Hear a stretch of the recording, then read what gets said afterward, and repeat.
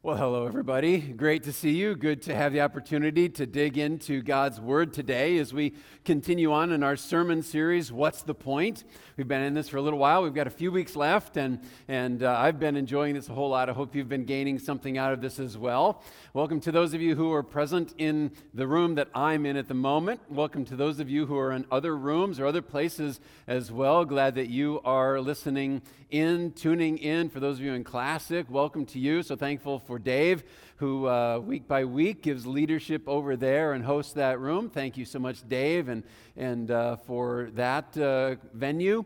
Also on the Moon Campus, welcome to you guys. Good to be talking to you. So thankful for Gary, who is giving leadership right now and doing a great job there as well. So that's excellent. And for whoever's giving leadership in your house right now, maybe you're there alone, welcome to you. Maybe you're there with a family, and it's good to have you together with us as well as we take a look at this topic we are addressing today. Today we're going to be talking about things that are out of your control.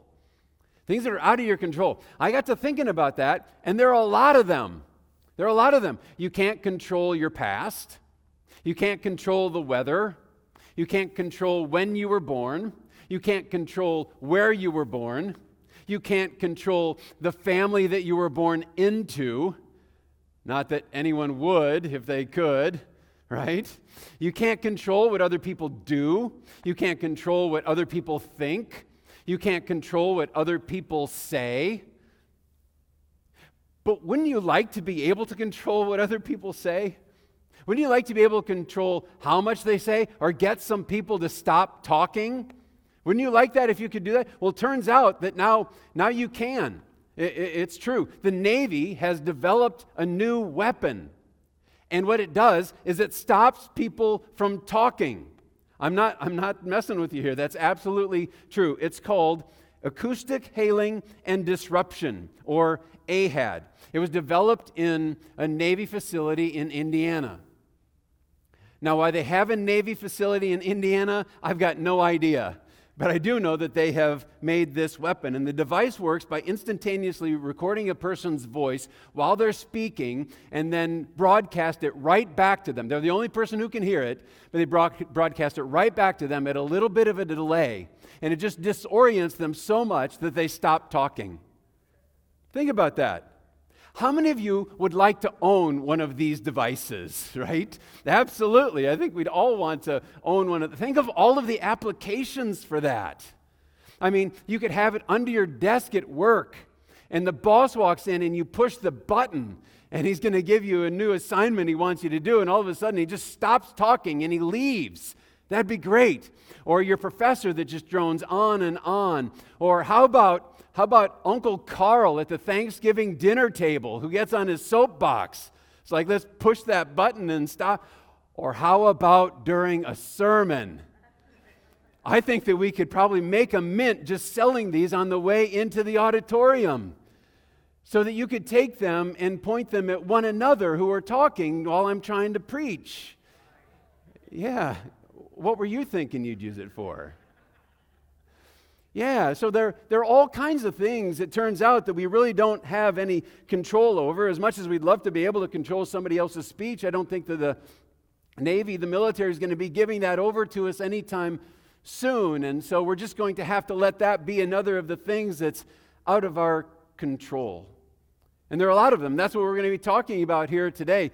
The things that are out of your control is what this message today is going to be all about. So, in recent weeks, we've been taking a look at a very down-to-earth and up-to-date book called Ecclesiastes.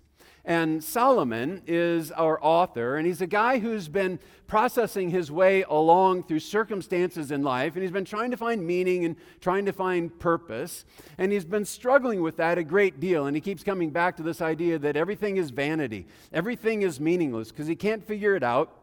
But as we've made our way along, we come to discover that he discovers God. And that makes a ton of difference in his life and in his perspective. But even that revelation doesn't answer all of his questions. Not by a long shot, actually.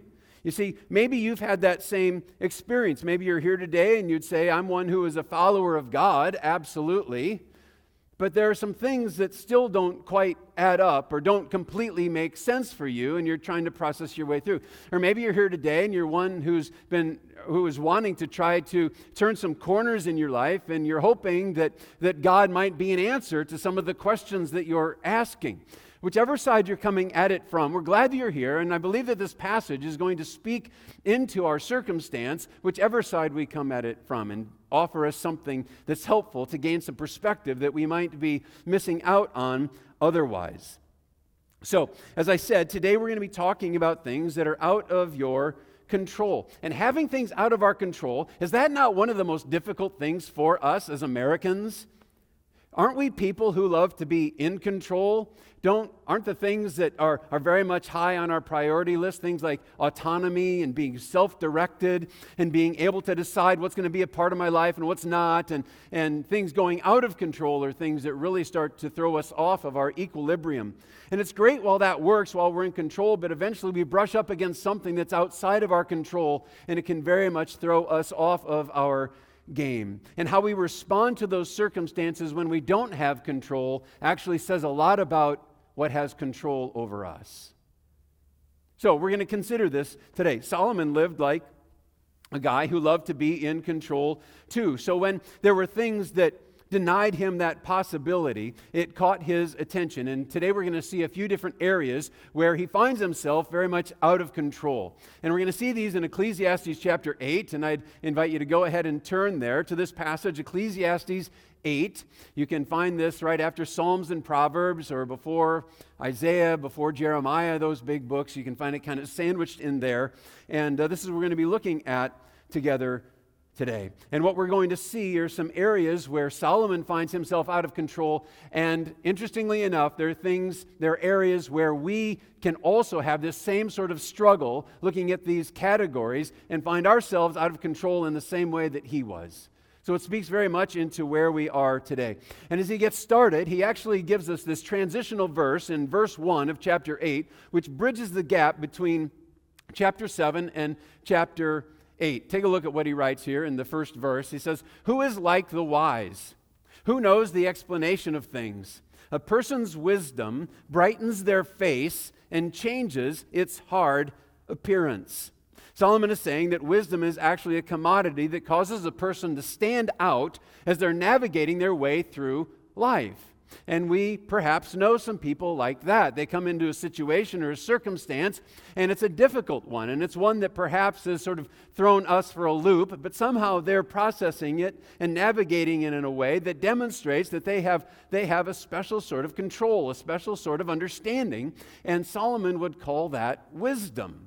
We can call that wisdom being applied, and that's what we see happening here, or what he is talking about for us here. Whether they're encountering challenge or hardship or stress or pleasure, they've got this way of maintaining perspective and responding in a way that leads them to success instead of to strife just being magnified and compounded in their life.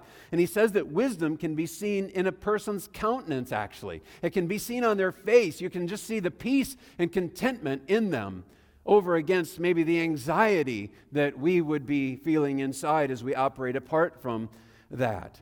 And all of that is going to prove very useful, because there are plenty of circumstances that Solomon faced, that we face also, that are going to threaten our joy, that are going to threaten our peace. There are things that are out of our control. And when they're in our control, we can handle ourselves. We can process those just fine. But how do we approach those things that we don't have control over, when all of a sudden they spring up in our life and we need to respond? What are we going to do? How are we going to act? Well, he brings up a few of these different areas. We're going to look at them because we face them too.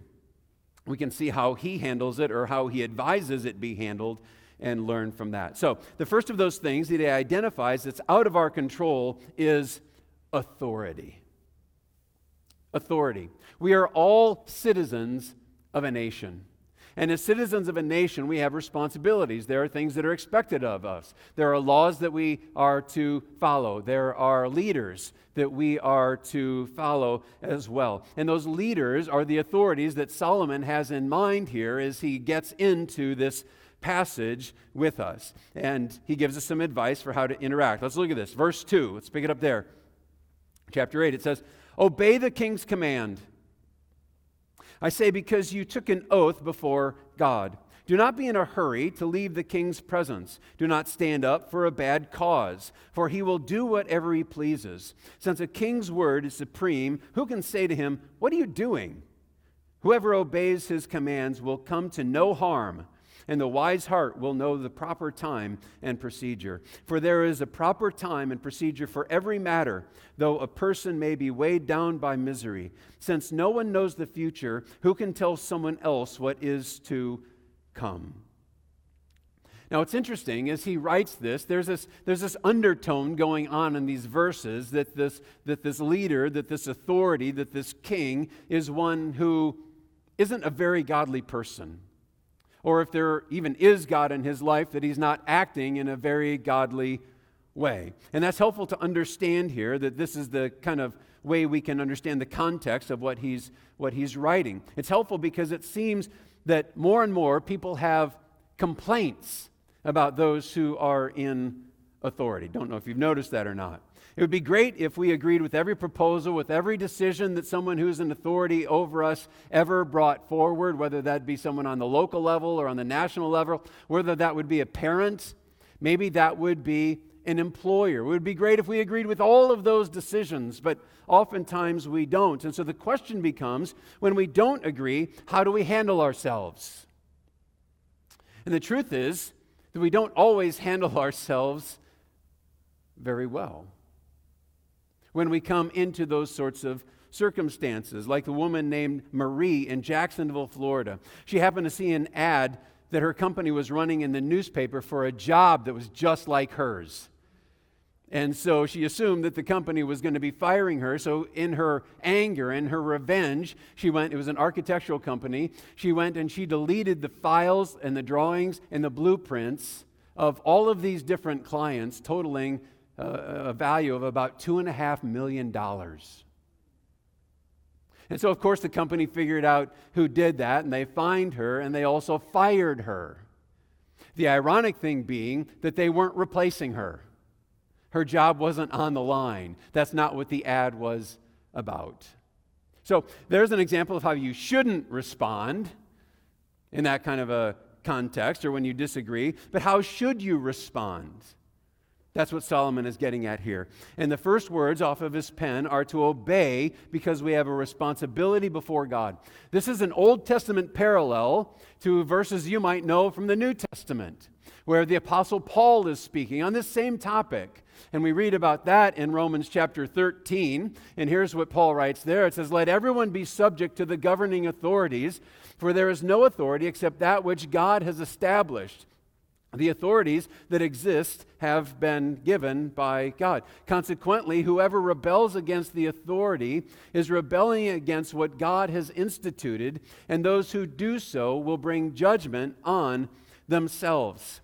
It's very interesting that God chose Solomon, the wisest guy ever in the Old Testament, and the Apostle Paul, the most prolific author and most dynamic servant ever in the New Testament, to come and bring forward this same word of advice for us. They're both people who came up against authorities that were very much opposed and created very challenging circumstances for them, yet they both come to the place where they give the same message that we need to obey those who are in authority. Even though they had such challenges with them, that's what their common message is. Why? Because they know that those authorities have been instituted by God, that they've been placed there intentionally, established by God, so they know that to obey the ruler is to obey God.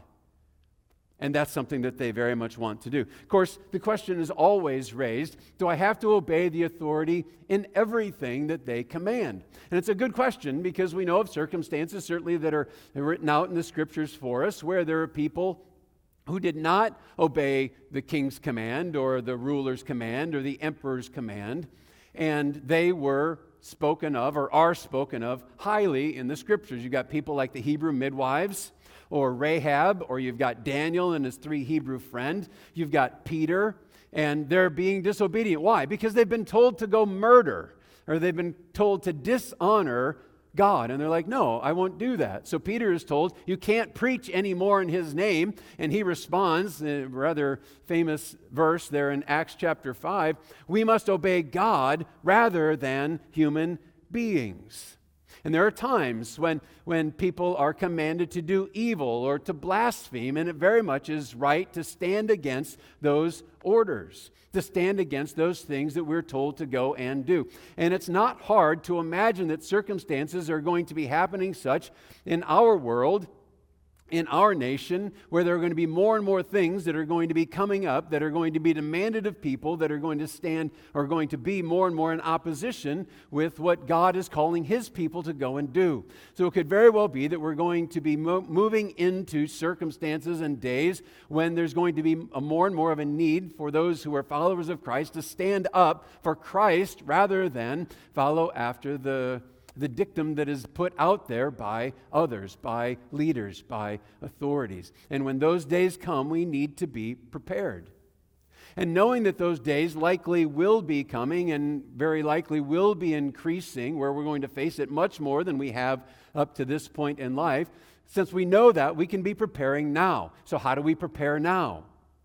Well, we're given some advice on that topic as well. One of the things that we should do that's incumbent upon us is to pray. That's a way to prepare. Before we take steps of civil disobedience, we should be preparing ourselves earnestly and praying earnestly for the circumstance and for the person or the people who are going to be making those decisions and directives. If we believe they are, we should be praying for those people. We should be praying for the decisions that ultimately are going to come down from them, maybe not knowing right now what they're going to be. We're called to that also in the New Testament. That's what it asks of us. I urge then, first of all, this is Paul again, that petitions, prayers, intercession, and thanksgiving be made for all people, for kings and those in authority, that we may live peaceful and quiet lives. That's the goal He has for us, that we live peaceful and quiet lives in all godliness and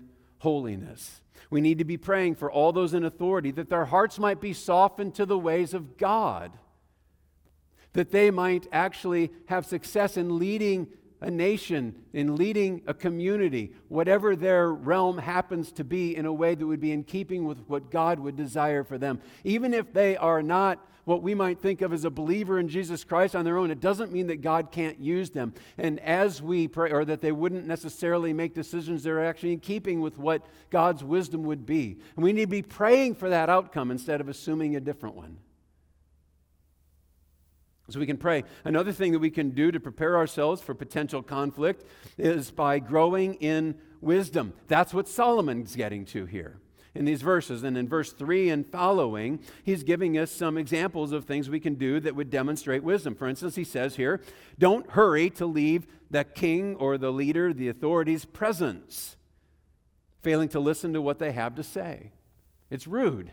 It's turning your back on the one in authority, which is very much apart from honoring the authority established by God. He also suggests here, he says, that you should not stand for a bad cause, which could mean to not just take an opposing position because it's the opposing position and you want to stand in opposition. Look for common ground where it can be found. Work toward a solution.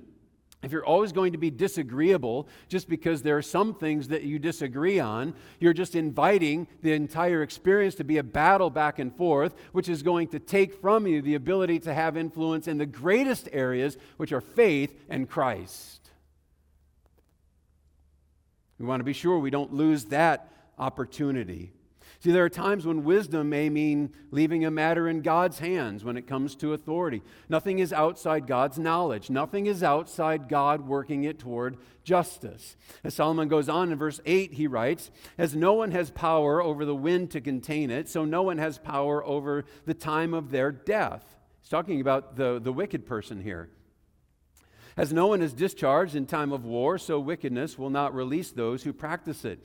All this I saw as I applied my mind to everything done under the sun.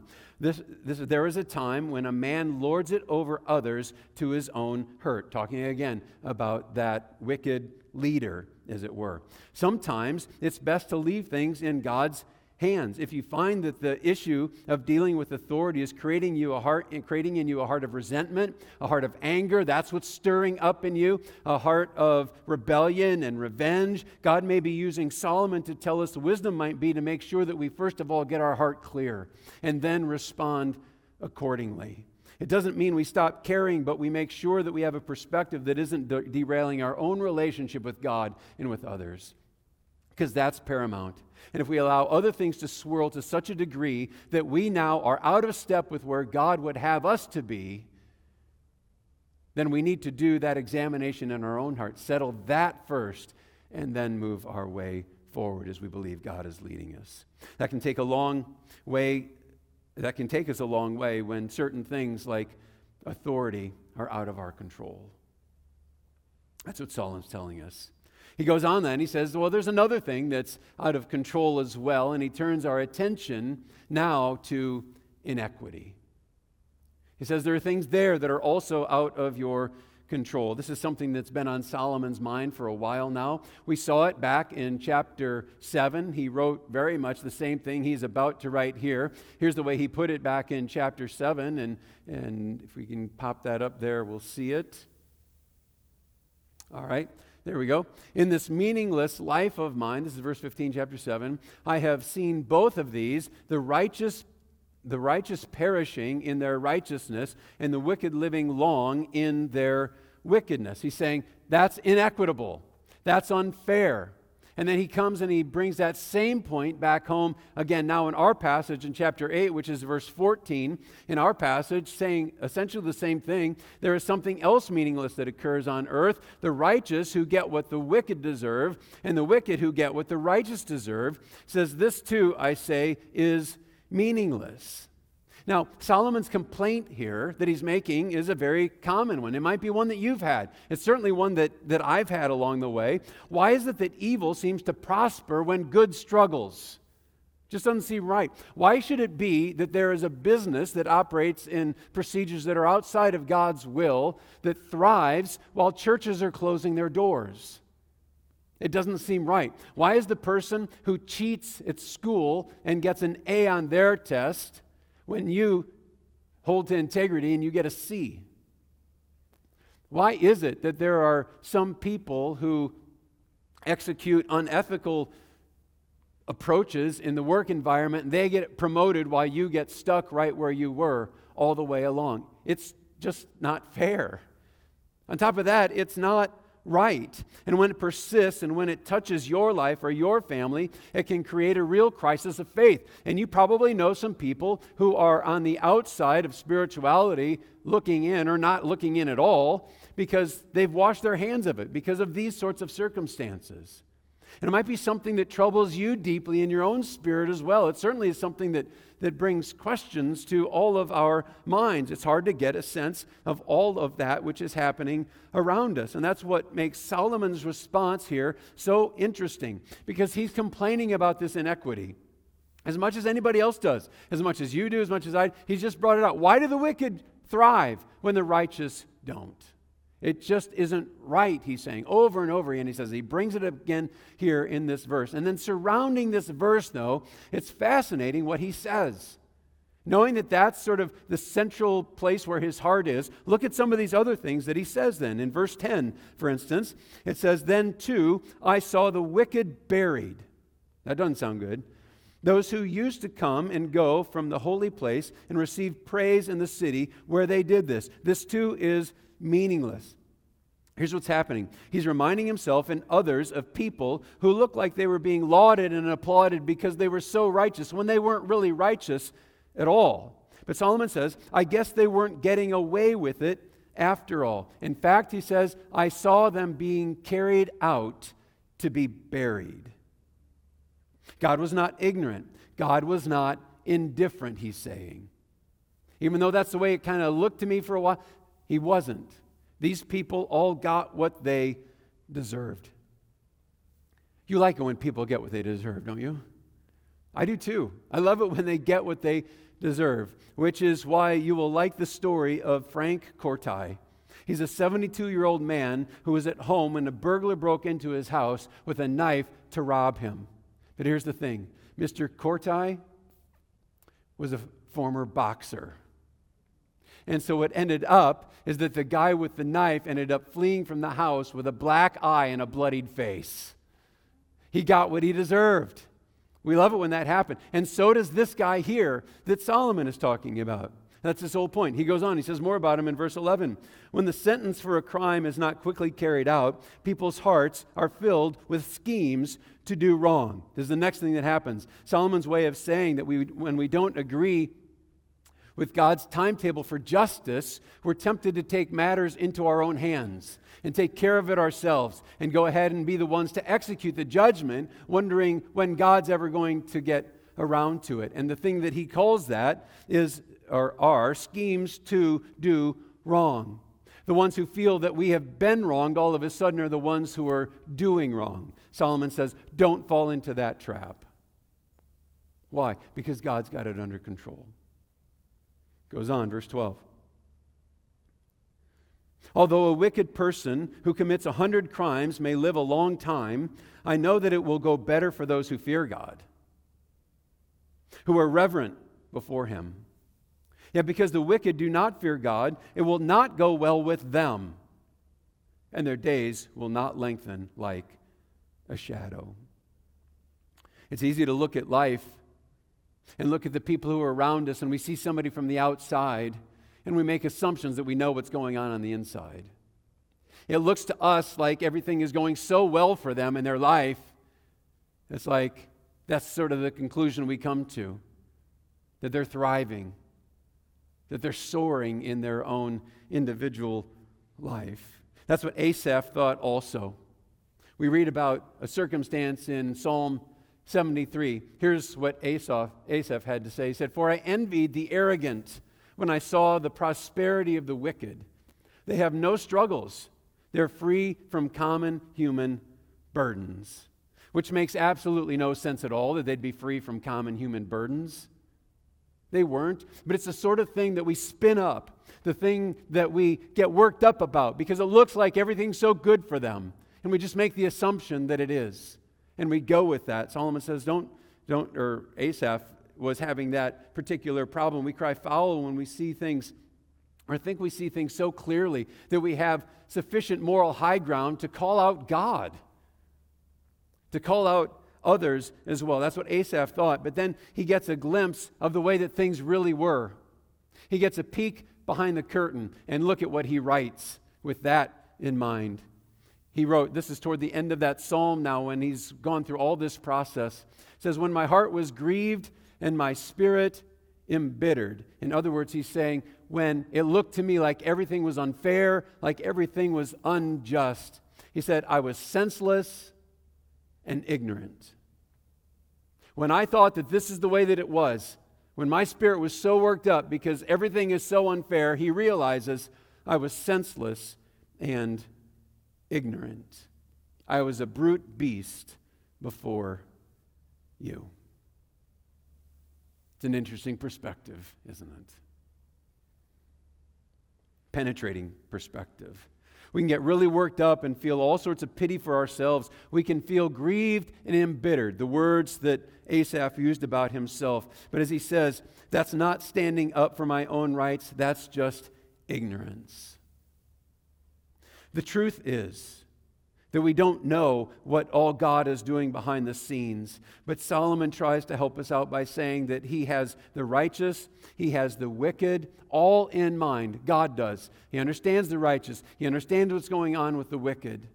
And that he's not going to allow things to unfold in ways that are outside of his purview. This guy is not going to, the way that Solomon puts it, have his shadow lengthened. In other words, live longer. Even though that's the thing that he very much longs to have, because it's the only thing the wicked guy has. It's the only thing that he can hope for is a longer life, because he's certainly not hoping for anything beyond the grave. He's really quite in a stuck position. And there's no real positive outcome for him. And Solomon's saying, I'm recognizing that now. And though it looked like the one who treats others with inequity. It looks like there's inequity between me and between him. I guess it's not really the way that it looked like to me all that time. God has determined what their end will be. So Solomon doesn't want our days to be poisoned by getting worked up about things that we just misunderstand.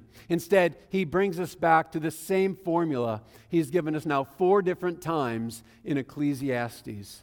This particular time in chapter 8 comes in verse 15.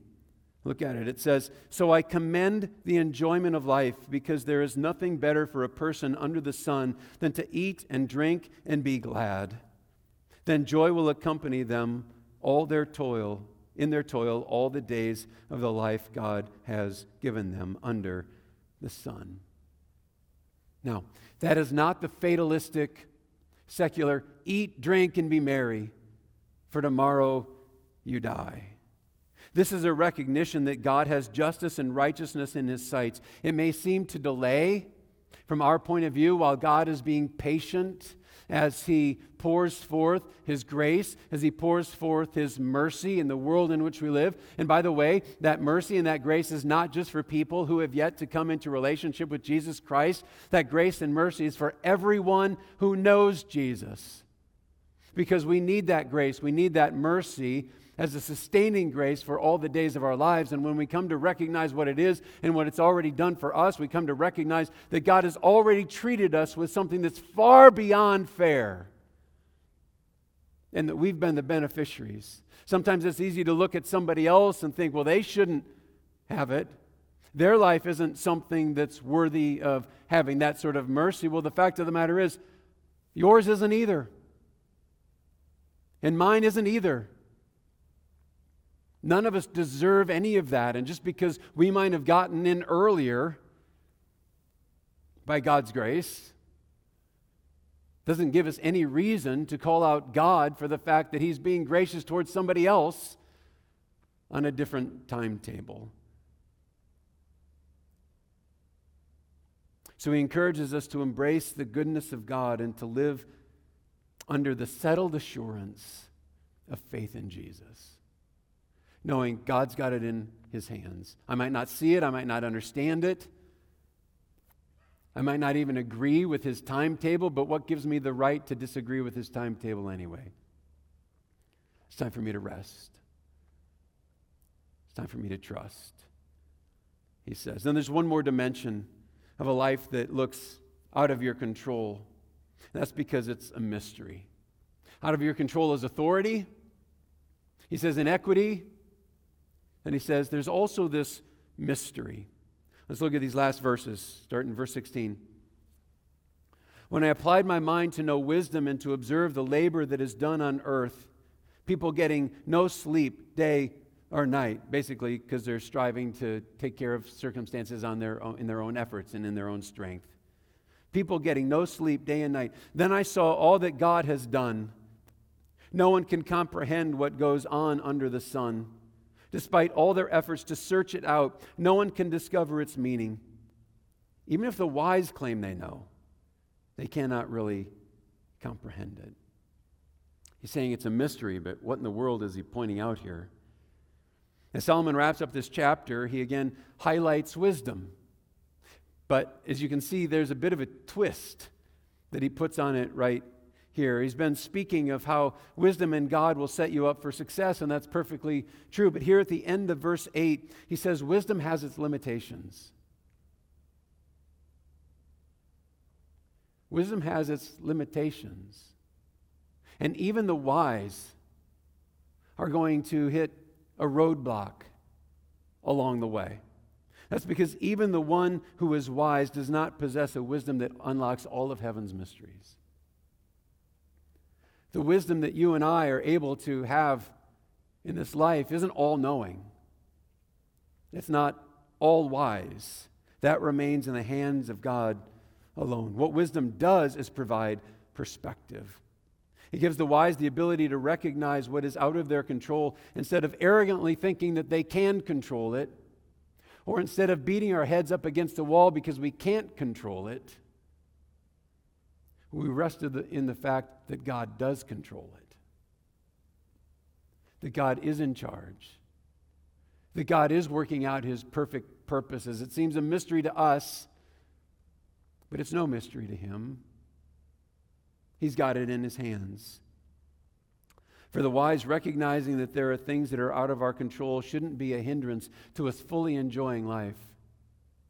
It should be a catalyst for us to lean into God, in whom we can find perfect peace and perfect joy and perfect fulfillment, even when things are out of our control.